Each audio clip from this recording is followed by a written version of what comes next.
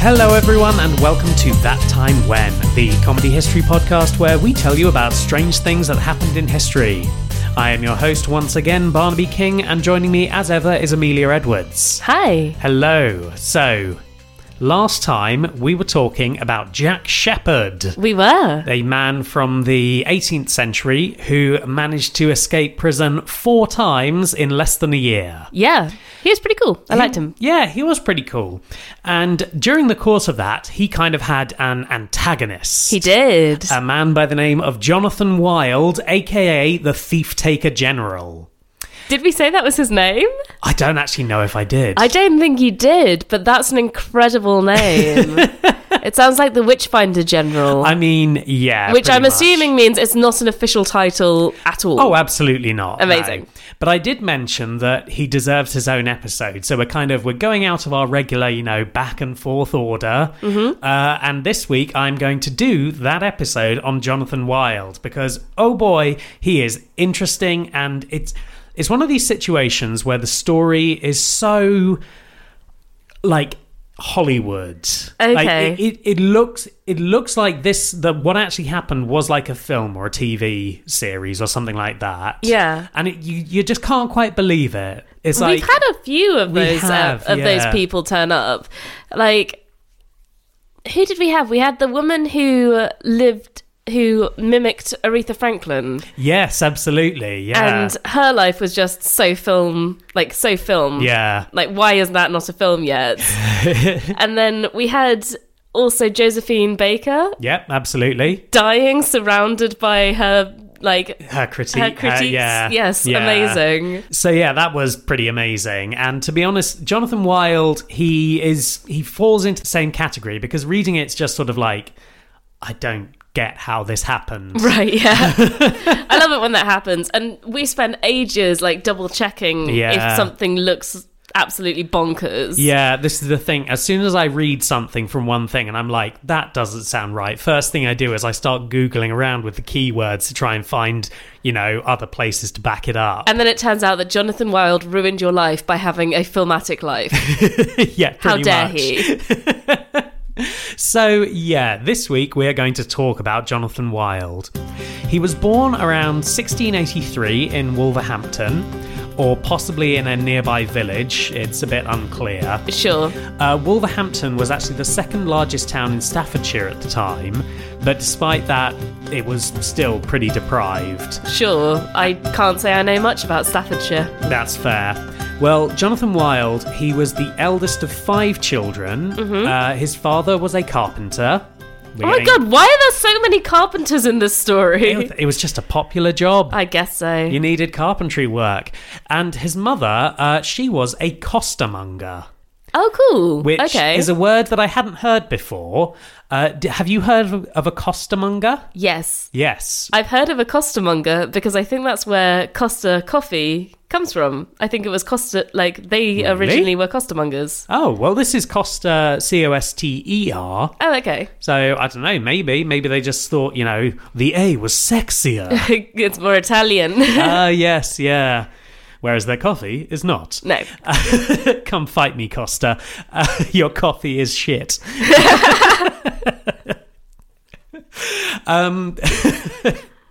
Well, anyway, a costermonger is the term for someone who basically sells stuff on a street stall. Mm-hmm.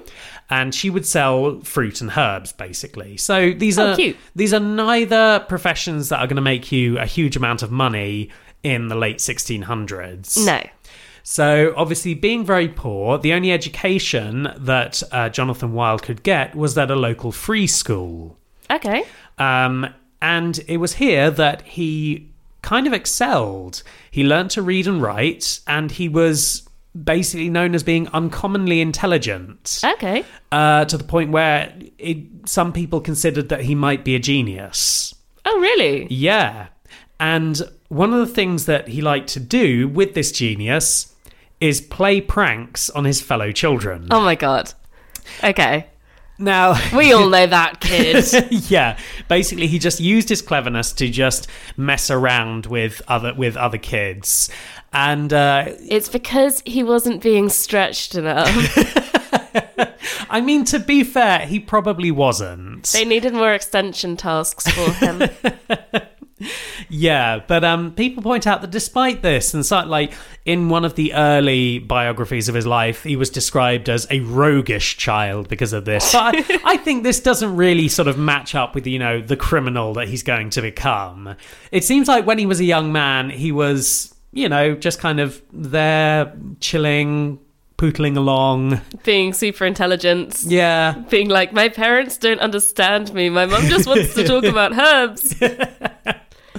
Well, in order to help support the family, at the age of 15, I believe. Now, I'll talk about that in a moment. Okay. At the age of 15, he was apprenticed to a buckle maker. Cool. In Birmingham. So that sounds like it's going to be really boring for him. I mean, I imagine so. And this apprenticeship lasted 7 years. Yeah. As did Jack Shepherd's. I think that was a common length of time for apprenticeships. So. Yeah. And it seemed like he did very well. There are no indications that, he got into bad ways or anything like that. You mean he wasn't seduced by a woman? Not yet. Oh, okay. We'll get to that. Okay, but no woman managed to seduce him during the time when he was doing his apprenticeship, unlike Jack Shepherd. No. So he finished his apprenticeship and he returned to Wolverhampton. He set up his own business. He got married and he had a son. Oh, okay. But we already know, and our listeners should know if you listened last week, that Jonathan Wild was not a nice person. And if you didn't listen to last week's, what the f*** are you doing? I know. Listen to last week's. I know. Go back. Go listen to that one. And give us 5 stars on Spotify. So, yeah, Jonathan Wild was not nice. So it should come as little surprise to hear that he abandoned his wife and child so that he could go make his fortune in London. Okay. I've seen some suggestions that he did return to Wolverhampton for a period of a couple of years, but I couldn't confirm this, and even the places that said this didn't say what it was he was doing there when he went back. So I don't know. It's possible that he went back. I mean, like, people did leave their wives and children in places while they went to London. Look at Shakespeare. True, but this was definitely he abandoned them. Oh, okay. For reasons that we'll get to later. So it's why I think it's odd that he would go back. It is possible, though, that he was fleeing debtors. Okay. Because he did not have a great time initially in London. But before we go on to that, I'll just have a little thing just talking about the timeline of stuff, because I couldn't find a consensus on the years that some of the things in this story happened. Okay. And it's odd. Usually there's a broad consensus and like maybe a few outliers say something different. But this was all... I couldn't get a timeline properly in my head. Okay. So apparently he fled to London in the year 1704. Okay. But his apprenticeship was for 7 years. And it says that he was apprenticed at the usual age, which is 15. Right. So if he was apprenticed and completed his apprenticeship, he would have been 22 in 1704. Okay. Which meant that in the space of a year, he set up a business, got married, and had a son. Which is not impossible, but seems unlikely. Yeah. Okay, so you're taking it from the fact that they say the usual age? Yes. Some places explicitly said sort of 15. At the age of 15, yeah. Okay, because I'm just thinking, like, 15 is actually maybe... Like, it could be a little late, depending on which kind of family and household you're in, to apprentice a kid. I suppose so. Like, you could probably apprentice people from 12, for instance. True. I didn't include this in my notes because it was one of those ones that I couldn't properly confirm. But there was also some suggestions that at an earlier age he was kind of semi-apprentice to his father. So right. Okay, so he was working. Yeah. Yeah. Yeah. See, I was just thinking, like, it would be kind of weird to have that sort of period where kids aren't being educated because they've learned how to read and write, but they're not being told to do anything in a poor household. I think he was busy. Okay. but then was sent away because, more opportunities. Okay. I mean, So- maybe he knocked up this lady before he finished his apprenticeship, then got married, then fled. But he met her, I believe, back in Wolverhampton. Yeah. So he was in Birmingham during his apprenticeship. Oh. So I don't know. No, People did move around. I know, but this is the thing. It's it's a little bit confusing. There's also a thing later where a lot seems to happen in about 3 years. But anyway, Let's blame it on it being the early 1700s and he's not a super famous person. yeah, I think that's probably the easiest way to get around it. So, as I said, he may well have been fleeing debtors in London, because it seems that when Jonathan Wild first arrived in London, he started leading a bit of an extravagant lifestyle. Oh, no. And he did not... I know that feeling. You get to London, you're like, oh, all the ethnic food. To be fair, you get to London now and you're like, oh, I'm going to live this extravagant lifestyle. And it's like, how much for rent? Everything's an extravagant lifestyle. I mean, true, yes. Just existing is an extravagant lifestyle in London. Very true. So he did not have the income to support this lifestyle. So he ended up in debt. Mm-hmm. And in 1710, he was sent to Wood Street Compter, a debtor's prison. Oh, great. I love the debtors' prisons. Yeah. In the sense that I hate them. Well, yes, they were dreadful places. The prison guards at debtors' prisons were known to be corrupt. Mm-hmm. And those at Wood Street Compter were particularly corrupt. Oh, nice. Apparently, affording yourself any sort of luxuries, which I don't know what that meant, but I'm imagining a pillow. Yeah, exactly. Yeah. You basically have to pay the guards or do something for them. Great. And to be honest, Jonathan Wild kind of did that. He started becoming known as someone who was really good at doing errands for people. So he started making a little money doing errands for the guards. Okay. And this actually, he was so assiduous in his work that he was given the liberty of the gate. Oh my God. Which allowed him to go out at night and help the thief takers in apprehending criminals. That's mad. Yeah. Now, there is kind of a reason for this, and I'll get to it a bit later, because the concept of the thief takers are actually really interesting to me. Yeah. So we can kind of use it as a general term for kind of, vigilantes, people sort of going out and just taking the law into their own hands, as it were. But being a thief taker was kind of a profession. Right. Because at this point, obviously, there was no police force in the country. So what you would have is effectively private policemen known as thief takers. Okay. Is this a bit like... Oh, what am I thinking about? Who are those people who, like, bounty hunters? Yes, is it like a bounty it is hunter? very much like bounty hunters. Thief takers were paid per criminal that they caught. Right. So, and they were paid a pretty hefty sum. But again, we're getting ahead of ourselves. Okay. Because while he was in debtor's prison, he also learned something else. He learned about the criminal underworld. Great. Recidivism. Well, yes, absolutely. But he learned about how it worked, who people were. And this was partly because he met a woman. Oh, really? And she seduced him? Well, according to Daniel Defoe, Oh, yes. Daniel Defoe. I mean, what a man to sensationalise things. I know. The woman's name was Mary Milliner, sometimes known as Mary Molyneux. Okay. And she was a pickpocket and prostitute. Great. And according to Daniel Defoe, she brought him into her own gang. Whether of thieves or whores or of both is not much material. Great. I would like to interject here. Yeah. And just mention that I read a book last year about the women who were killed by Jack the Ripper. Yeah. And this points out that there was a tendency for everybody to assume that women of a certain class were prostitutes. Yeah. There is some very compelling evidence to suggest that Mary Milliner was a prostitute. Okay. I just felt like this was worth addressing, given that the woman is a pickpocket. Yeah, absolutely fair. But I think that we'll get to that. Okay. I do that a lot, I know. That's fair. And again, this kind of links him with Jack Shepherd, who had a similar sort of experience with Edgeworth Bess. Yeah. Or at least that's kind of the suggestion. And it's quite possible this is just some misogyny. They're like, nice young men being seduced and into a life of crime or whatever. Yeah. So it might all be bollocks. But either way, Wilde definitely got to know Mary Milliner and they became close. Okay.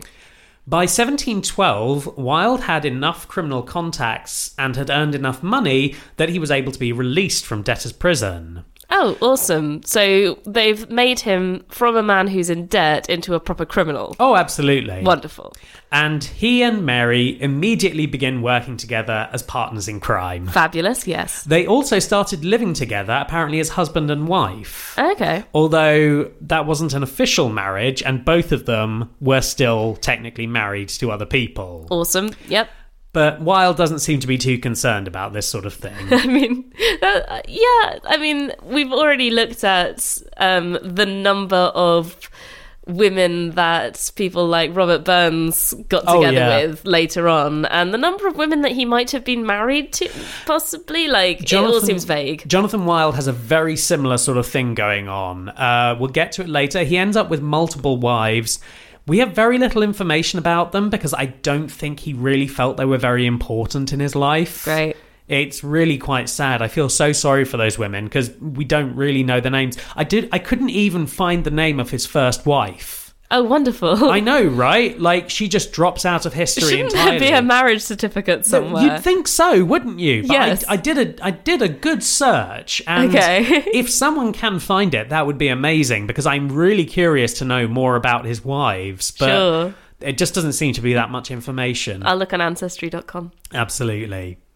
So the two of them made money through crime. Great. And Wilde learnt more about the various people involved, how thieves would operate, where they'd fence their goods, anything like that. Mm-hmm.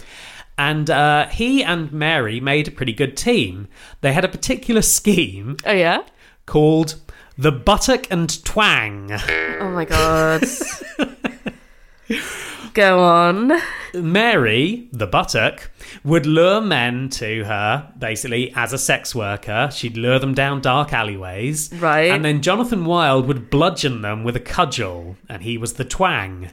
The two would then rob the man and leave before he recovered his senses. Oh my God. Okay, but I love that they're still being like, oh yeah, in the 1700s, men love dad ass. Yeah, pretty much.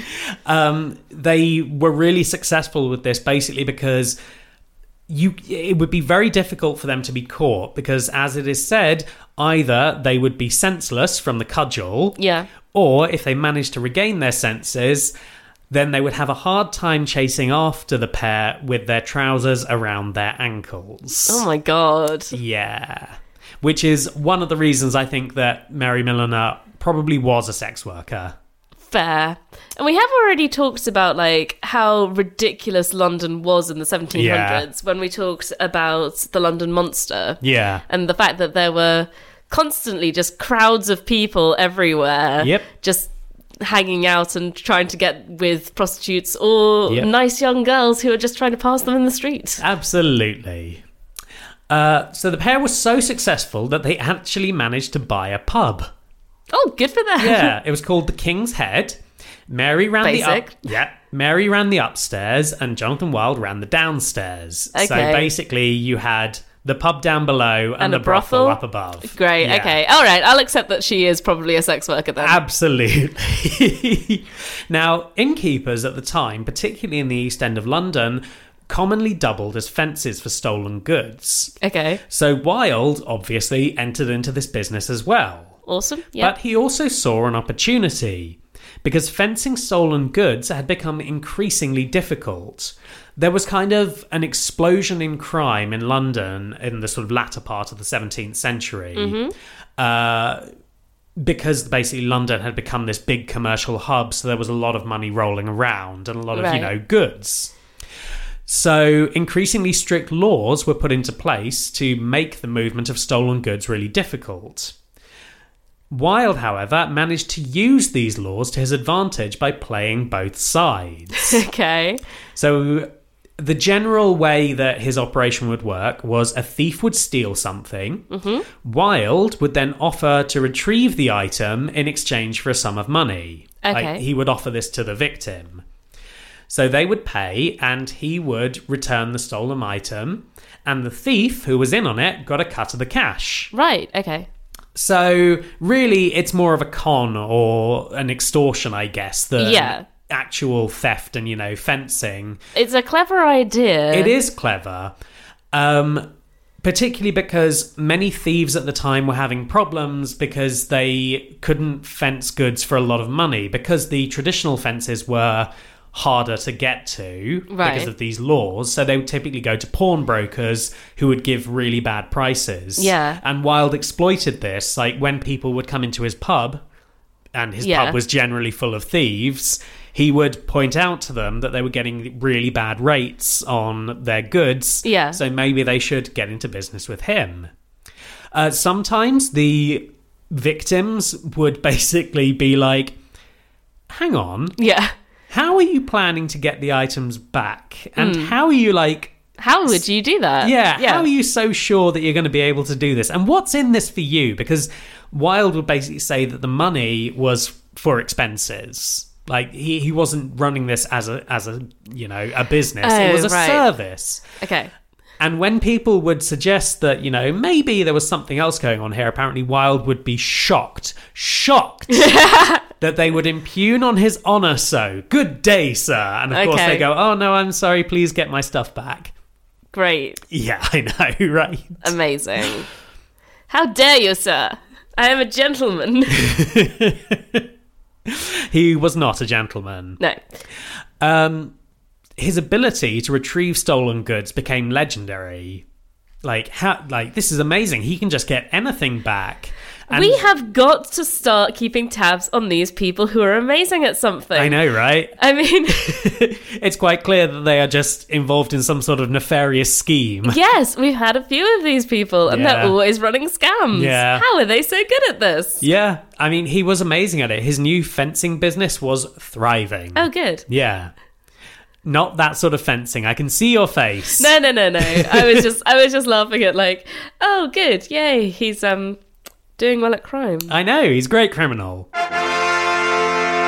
He also had enough thieves working with him that he could now steal to order, basically not just relying on whatever a thief could pick up in their ordinary, working day. Right. And between his work as a thief, an offence, and Mary's work as a brothel madam, quite a lot of power in the criminal underworld had become centred around them. Right. And as I said, there was a great worry about theft in London at the time. The city had become this commercial hub, and also the advent of daily newspapers meant that there was a lot of fear being whipped up about the criminals of London. The 24-hour news cycle starts here. Yeah, pretty much. So Wilde was approached by a man called Charles Hitchin. Okay. In 1711, Hitchin had bought the position of City's Under-Marshal.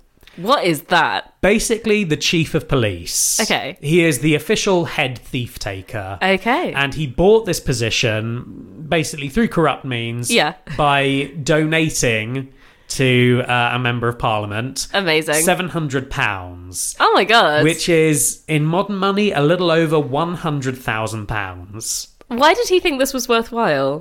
Well, because it put him in a really advantageous position, because Charles Hitchin was not a good person. Oh, really? Yeah. You shock me. So it seems that with thief takers, there was this idea that the best people to be thief takers were criminals. Because they knew that world. And they're literally doing the set a thief to catch a thief. Exactly. Okay. But this seems to be the sort of prevailing idea at the time, to the point where if you were a successful thief taker, then you could have your own crimes pardoned in exchange for getting other criminals. Oh my god. And this is as well as the bounty. So being a thief taker was, risky because, fighting people basically. Yeah. But also could be very profitable.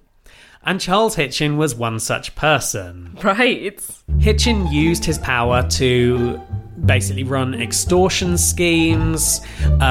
He would get his friends and his operatives out of prison. He would selectively target rival criminal groups. And he was also guilty of another crime, which I will talk about later. Ooh. I know. You keep doing this. I know. That's just because it's just so mad. Okay. So Hitchin recruited Wilde into the business of thief-taking, and Wilde took to this readily. I bet. He Yeah. knows who everyone is, because he's the one who fenced their goods. Exactly. The pair worked really well together, and Wilde kind of rose through the ranks, effectively becoming Hitchin's right-hand man. Right. Now, this was going fine until 1713, when Hitchin was found guilty of corruption. Really? Yeah. And he was suspended from his post of marshal. But he got the post of marshal because of corruption. Yeah, I know. It's just mad. It just Okay. seems like it's the Wild West out there. It really is. What the hell's going on? So during this time, Hitchin couldn't operate freely, so he handed over the duties of running his criminal enterprise to Jonathan Wild. Right. Now, another thing that was going on during this time was called the War of the Spanish Succession. Now, I don't know if you know that much about this. I'm not really going to go into it very much here. Is this the one where the Spanish started going into the Netherlands? Is that I the don't War of know. the Spanish Succession? I have no idea. Okay. I suspect not, because I think the Netherlands was kind of on the same side as Spain. Okay. Because it seems like it was a lot of continental Europe Right. against Britain, Portugal, and Eastern Europe. Okay, cool. So, We're always on the side of Portugal, I though. mean, yes, we are. But this war had been going on since 1701. Okay. By 1714, Britain had basically ended its part in the war and had recalled a load of soldiers home. And this meant a huge increase in crime, because suddenly there were a lot of soldiers who had a lot of time on their hands and few opportunities. Man, that always happens. Yeah. So as a result, basically Hitchin's suspension was revoked, because they're Okay. like, we need you, Charles Hitchin. We need you to deal with all these soldiers. Great. So Hitchin's really happy, he's going to return to his offices and everything's going to be ticking over nicely. And he comes back to find out that during his absence, Wilde had taken the opportunity to cement himself at the top of the pyramid in all but name. Really? I know, right? Shock horror. My God. Yeah. So Wilde had opened up his own office near the Old Bailey, Oh my God. and he described himself as Charles Hitchin's deputy. Right. Which was a title that he made up. There was no official title for that. And most of Hitchin's criminal enterprises were now tied up with Wilde, who was ever increasing in wealth and power. Okay. During this time, Jonathan Wilde, he started taking to dress in really fancy clothes. He carried a sword with him at all times as a mark of his authority, and was Right. basically kind of presented himself as a gentleman. Okay. To the point where, very sadly, he decided that he could no longer associate with Mary Milliner, Oh no. because she was now so far beneath him. So he's just decided that he's a gentleman now. Yeah, because he's wealthy and powerful. Right. And, You can't do that. well, he did. Oh my and to be gosh. honest, I think that the upper classes had no idea of how to deal with crime in the city. So Right. the fact that he was successful meant that, he could pretty much get away with murder. Great. Figuratively and literally. Oh my God. Okay. But anyway, so he dispensed with Mary Milliner, and in some stories, and this is really nasty, in a kind of vindictive streak, he cut off her ear when he left. Oh my God. Which is apparently one of the punishments that prostitutes could have forced on them. Oh my God. Yeah. Okay. I couldn't get absolute confirmation of this. There are a couple of places that told this story. I don't know. Okay. Well, either way, Wilde continued to kind of dismantle Hitchin's criminal empire and build up his own. And he would do this by selectively arresting the criminals who were still loyal to Hitchin, who basically hadn't gone over to Wilde's side. Right. But he also, and this is very canny of him, he made use of the press. Okay. He sold stories of his fights with thieves and criminals, and they basically turned him into a little folk hero. Oh, that's really clever. Okay, because everyone wants stories of like horrible murders and all that kind of thing, right? At this time, it seems like it was kind of the reverse. Oh. It's during Wilde's lifetime that there's a bit of a switch to, you know, the anti-hero and the roguish figures being like these interesting people. And prior to that, people liked, you know, the authority getting involved. Right, okay. But not just that, Wilde also had a double use for the press, which was to print out blackmail ads. What? Yeah. How can you advertise blackmail? So this is what he would do, and I actually have an example of one of his blackmail ads here. Okay. So this says, lost the 1st of October, a black shagreen pocketbook edged with silver with some notes of hand.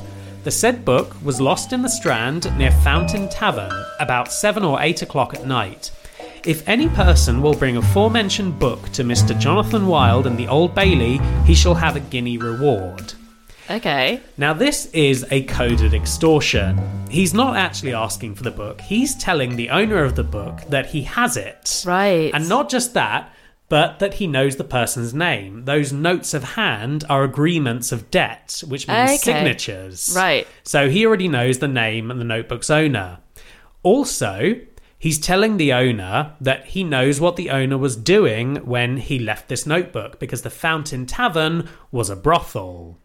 Okay, right. So the real purpose of the ad is to threaten the owner with publicly announcing that he'd been hanging around these brothels, and the reward is actually the price for the return of the pocketbook. Okay.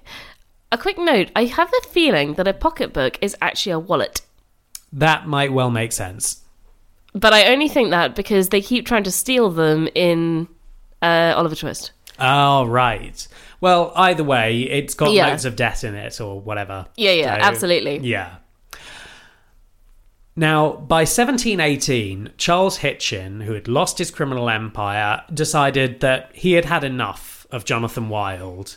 Wilde was far too powerful. It looked like he was going to have a stranglehold on all the crime in the city. And Charles Hitchin is like, I'm going to get my revenge. Okay. So he publishes a manuscript called A True Discovery of the Conduct of Receivers and Thief-Takers in and About the City of London. Not a great title. No, but I love using discovery in your title, Yeah. like a discovery of witches. Yeah. So in this manuscript, he accused Jonathan Wilde of being the source and manager of crime in the city. Oh my god. Which, you know, is true. Yeah, but also Hitchens, like, I mean, you've been doing that too. yes, but at this point, no one really cares about Charles Hitchin. Like, I think he was still city under marshal, but Right. he had no power. Okay. Everything was Wilde. Ha! So Jonathan Wilde, in response to this, he published his own manuscript called An Answer to a Late Insolent Libel. Ooh.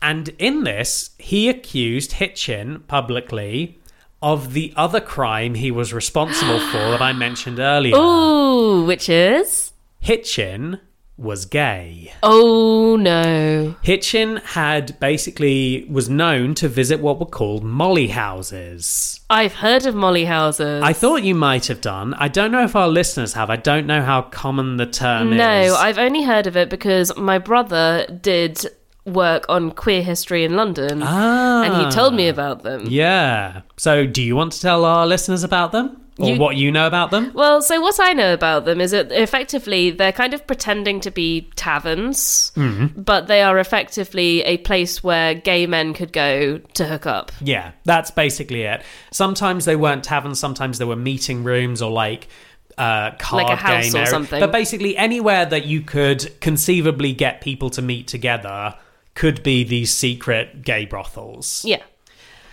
So, of course, everyone is scandalised by this because this is super illegal at the time because gay people, ew. So I feel like we should do a disclaimer here. That is not our opinion on gay people. Not, no, but it was the opinion of people at the time. Yeah. So Hitchin attempted to rebuff this in another manuscript, but the fact that, you know, he had been suspended for corruption and there were now these rumours and accusations of him being gay, meant that no one really listened to him. Right. So, using that information against him, Wilde had basically completely eliminated Hitchin as a threat.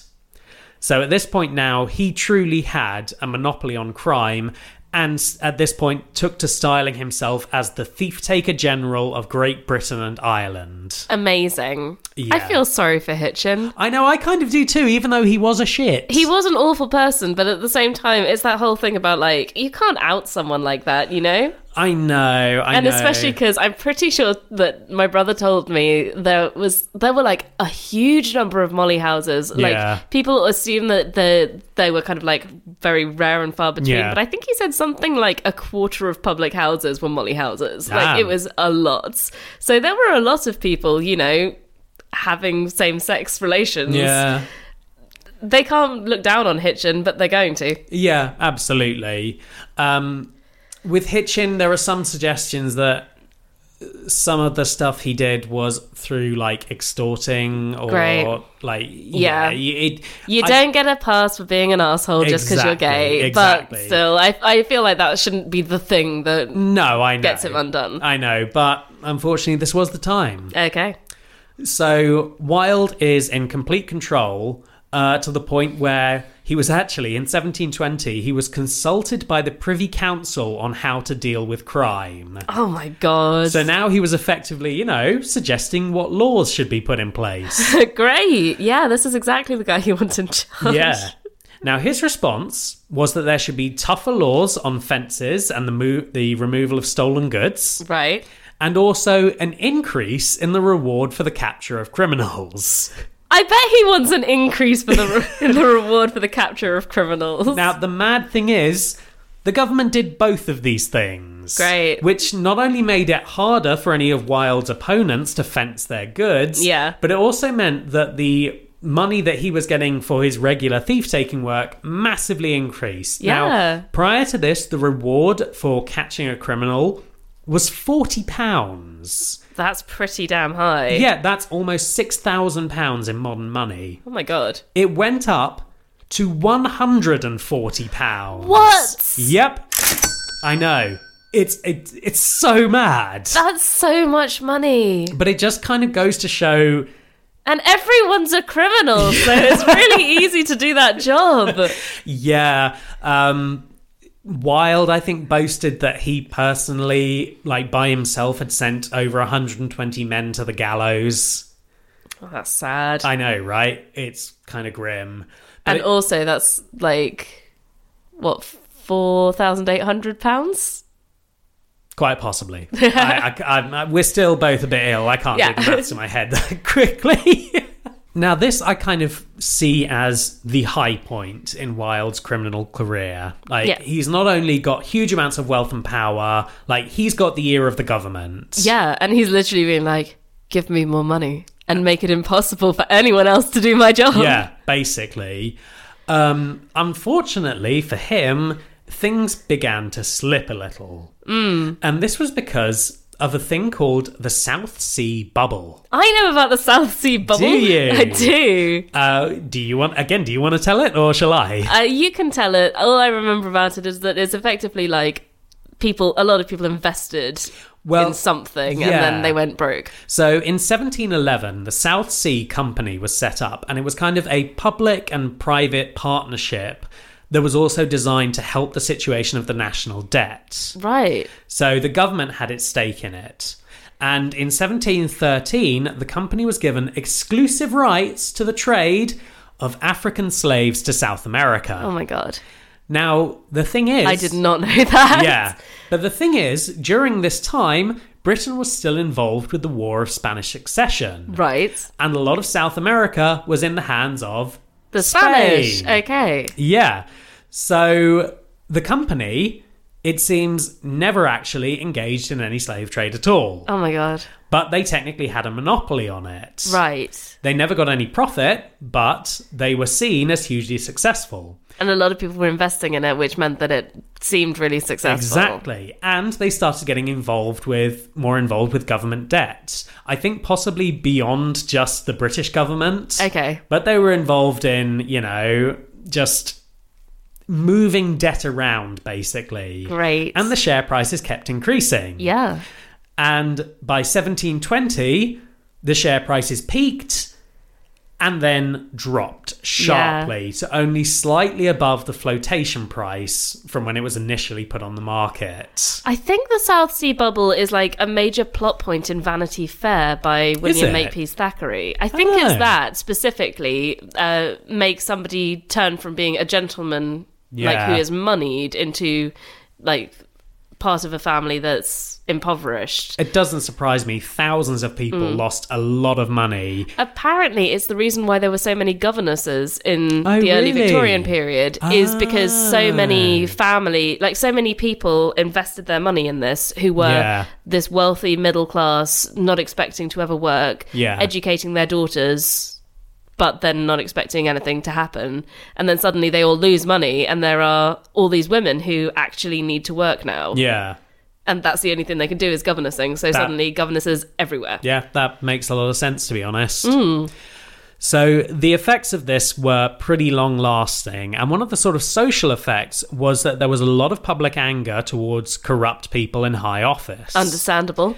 And those who had authority were now viewed a lot more skeptically than they were before. Okay. But meanwhile, tales of roguish figures, anti-heroes, and horrible murders became much more popular. Because they're like sticking two fingers up at the establishment. Exactly. And then we get Jack Shepherd come along and we're like, wonderful. What a wonderful link. I was literally about to say roguish figures such as Jack Shepherd. Yeah.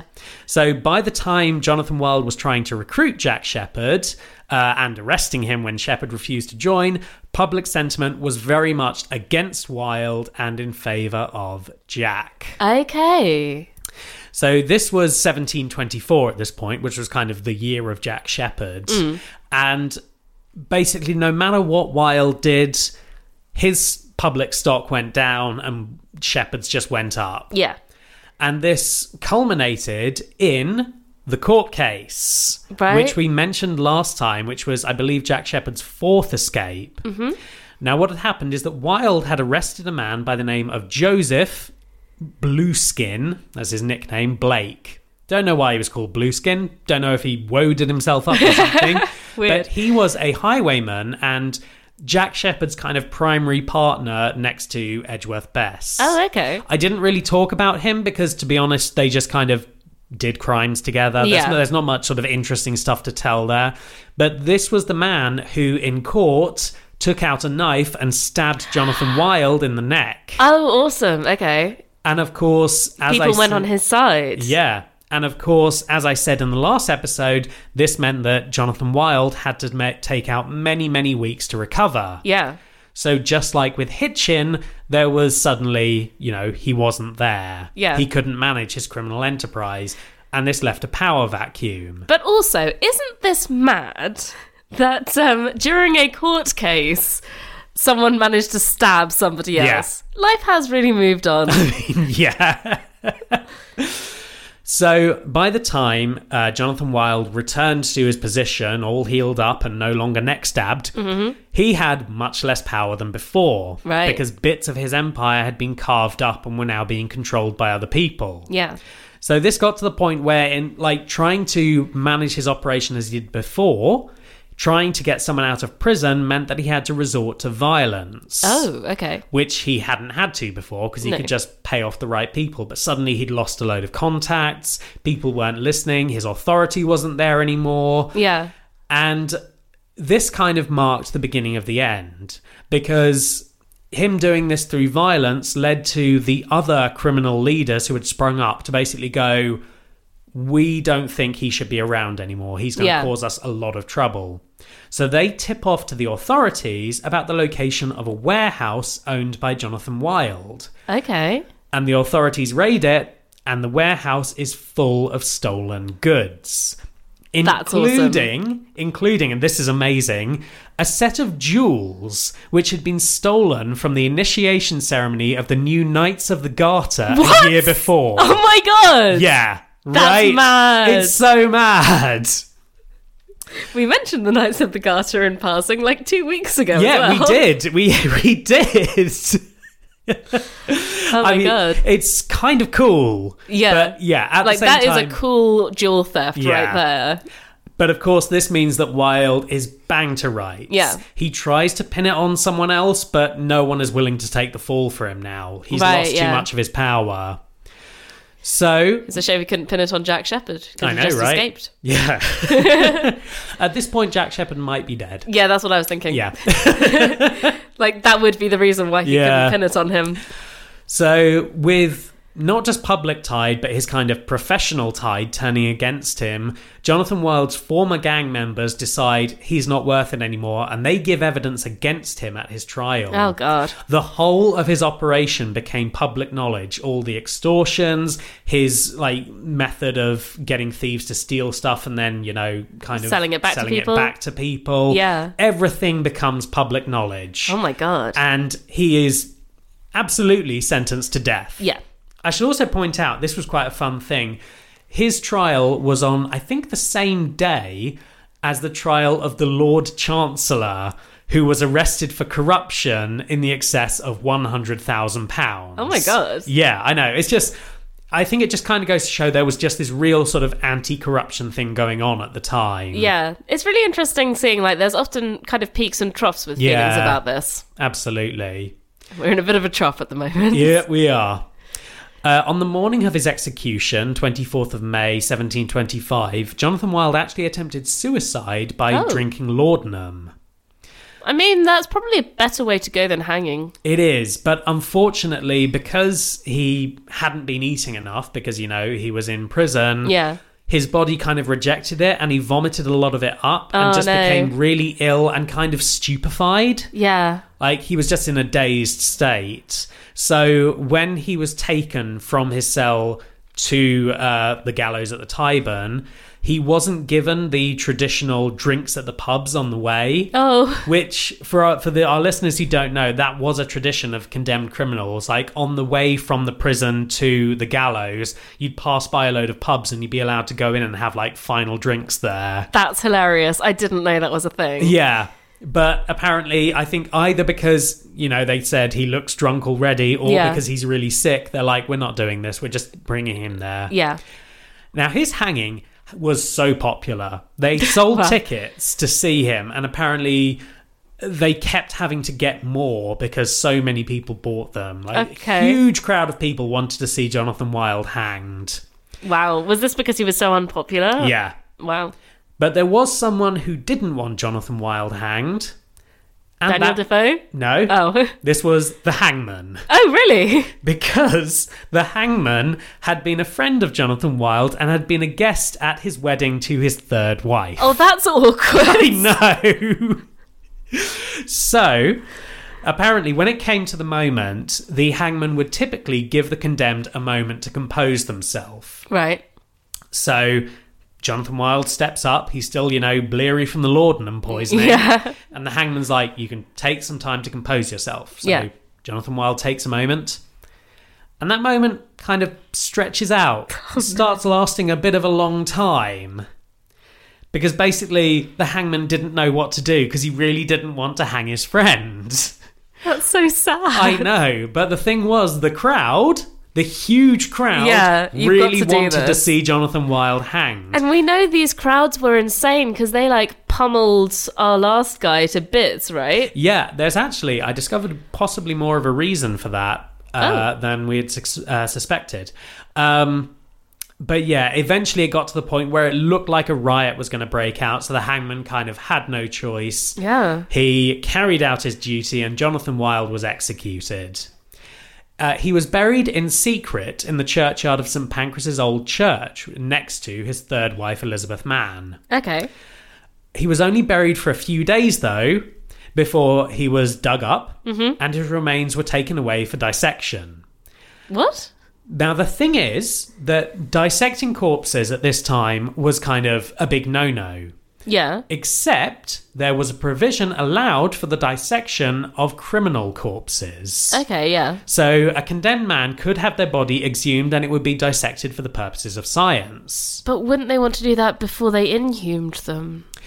Well, they normally would, which Right. is why Jack Shepherd his body was pummeled. Oh, they didn't want them to be cutting him Yeah. up. Okay. And it's why he was buried in secret. Yeah. Because otherwise he would have been taken away immediately. The few days is basically they didn't know where he was. Right. But at this Okay. point, I think any corpse was valuable. So Yeah. it didn't matter if he'd been in the ground for a few days. Get him out and let's have a look inside him. I feel really sorry for those, like, trainee doctors. Yeah.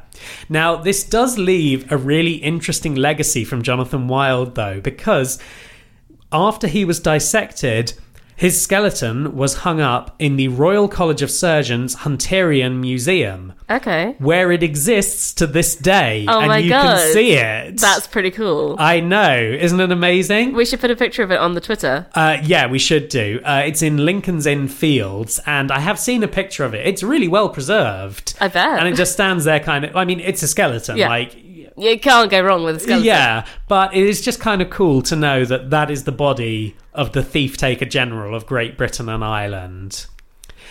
Now, obviously, he had quite a legacy. The figure of Jonathan Wild was really popular for a very long time, or at least not popular in the sense of he was popular, but the Yeah. character Yeah. was popular. He's mentioned in Sherlock Holmes. Is he? Yeah. I was wondering why his name sounded familiar. Yeah, Sherlock Holmes says that Moriarty is a worthy successor to Jonathan Wild. Oh, okay. And not just that, he also kind of appears in The Beggar's Opera, Okay. which is a satirical ballad opera in the 18th century that's kind of considered an archetype, a bit of a watershed moment. It's still performed to Yeah. this day.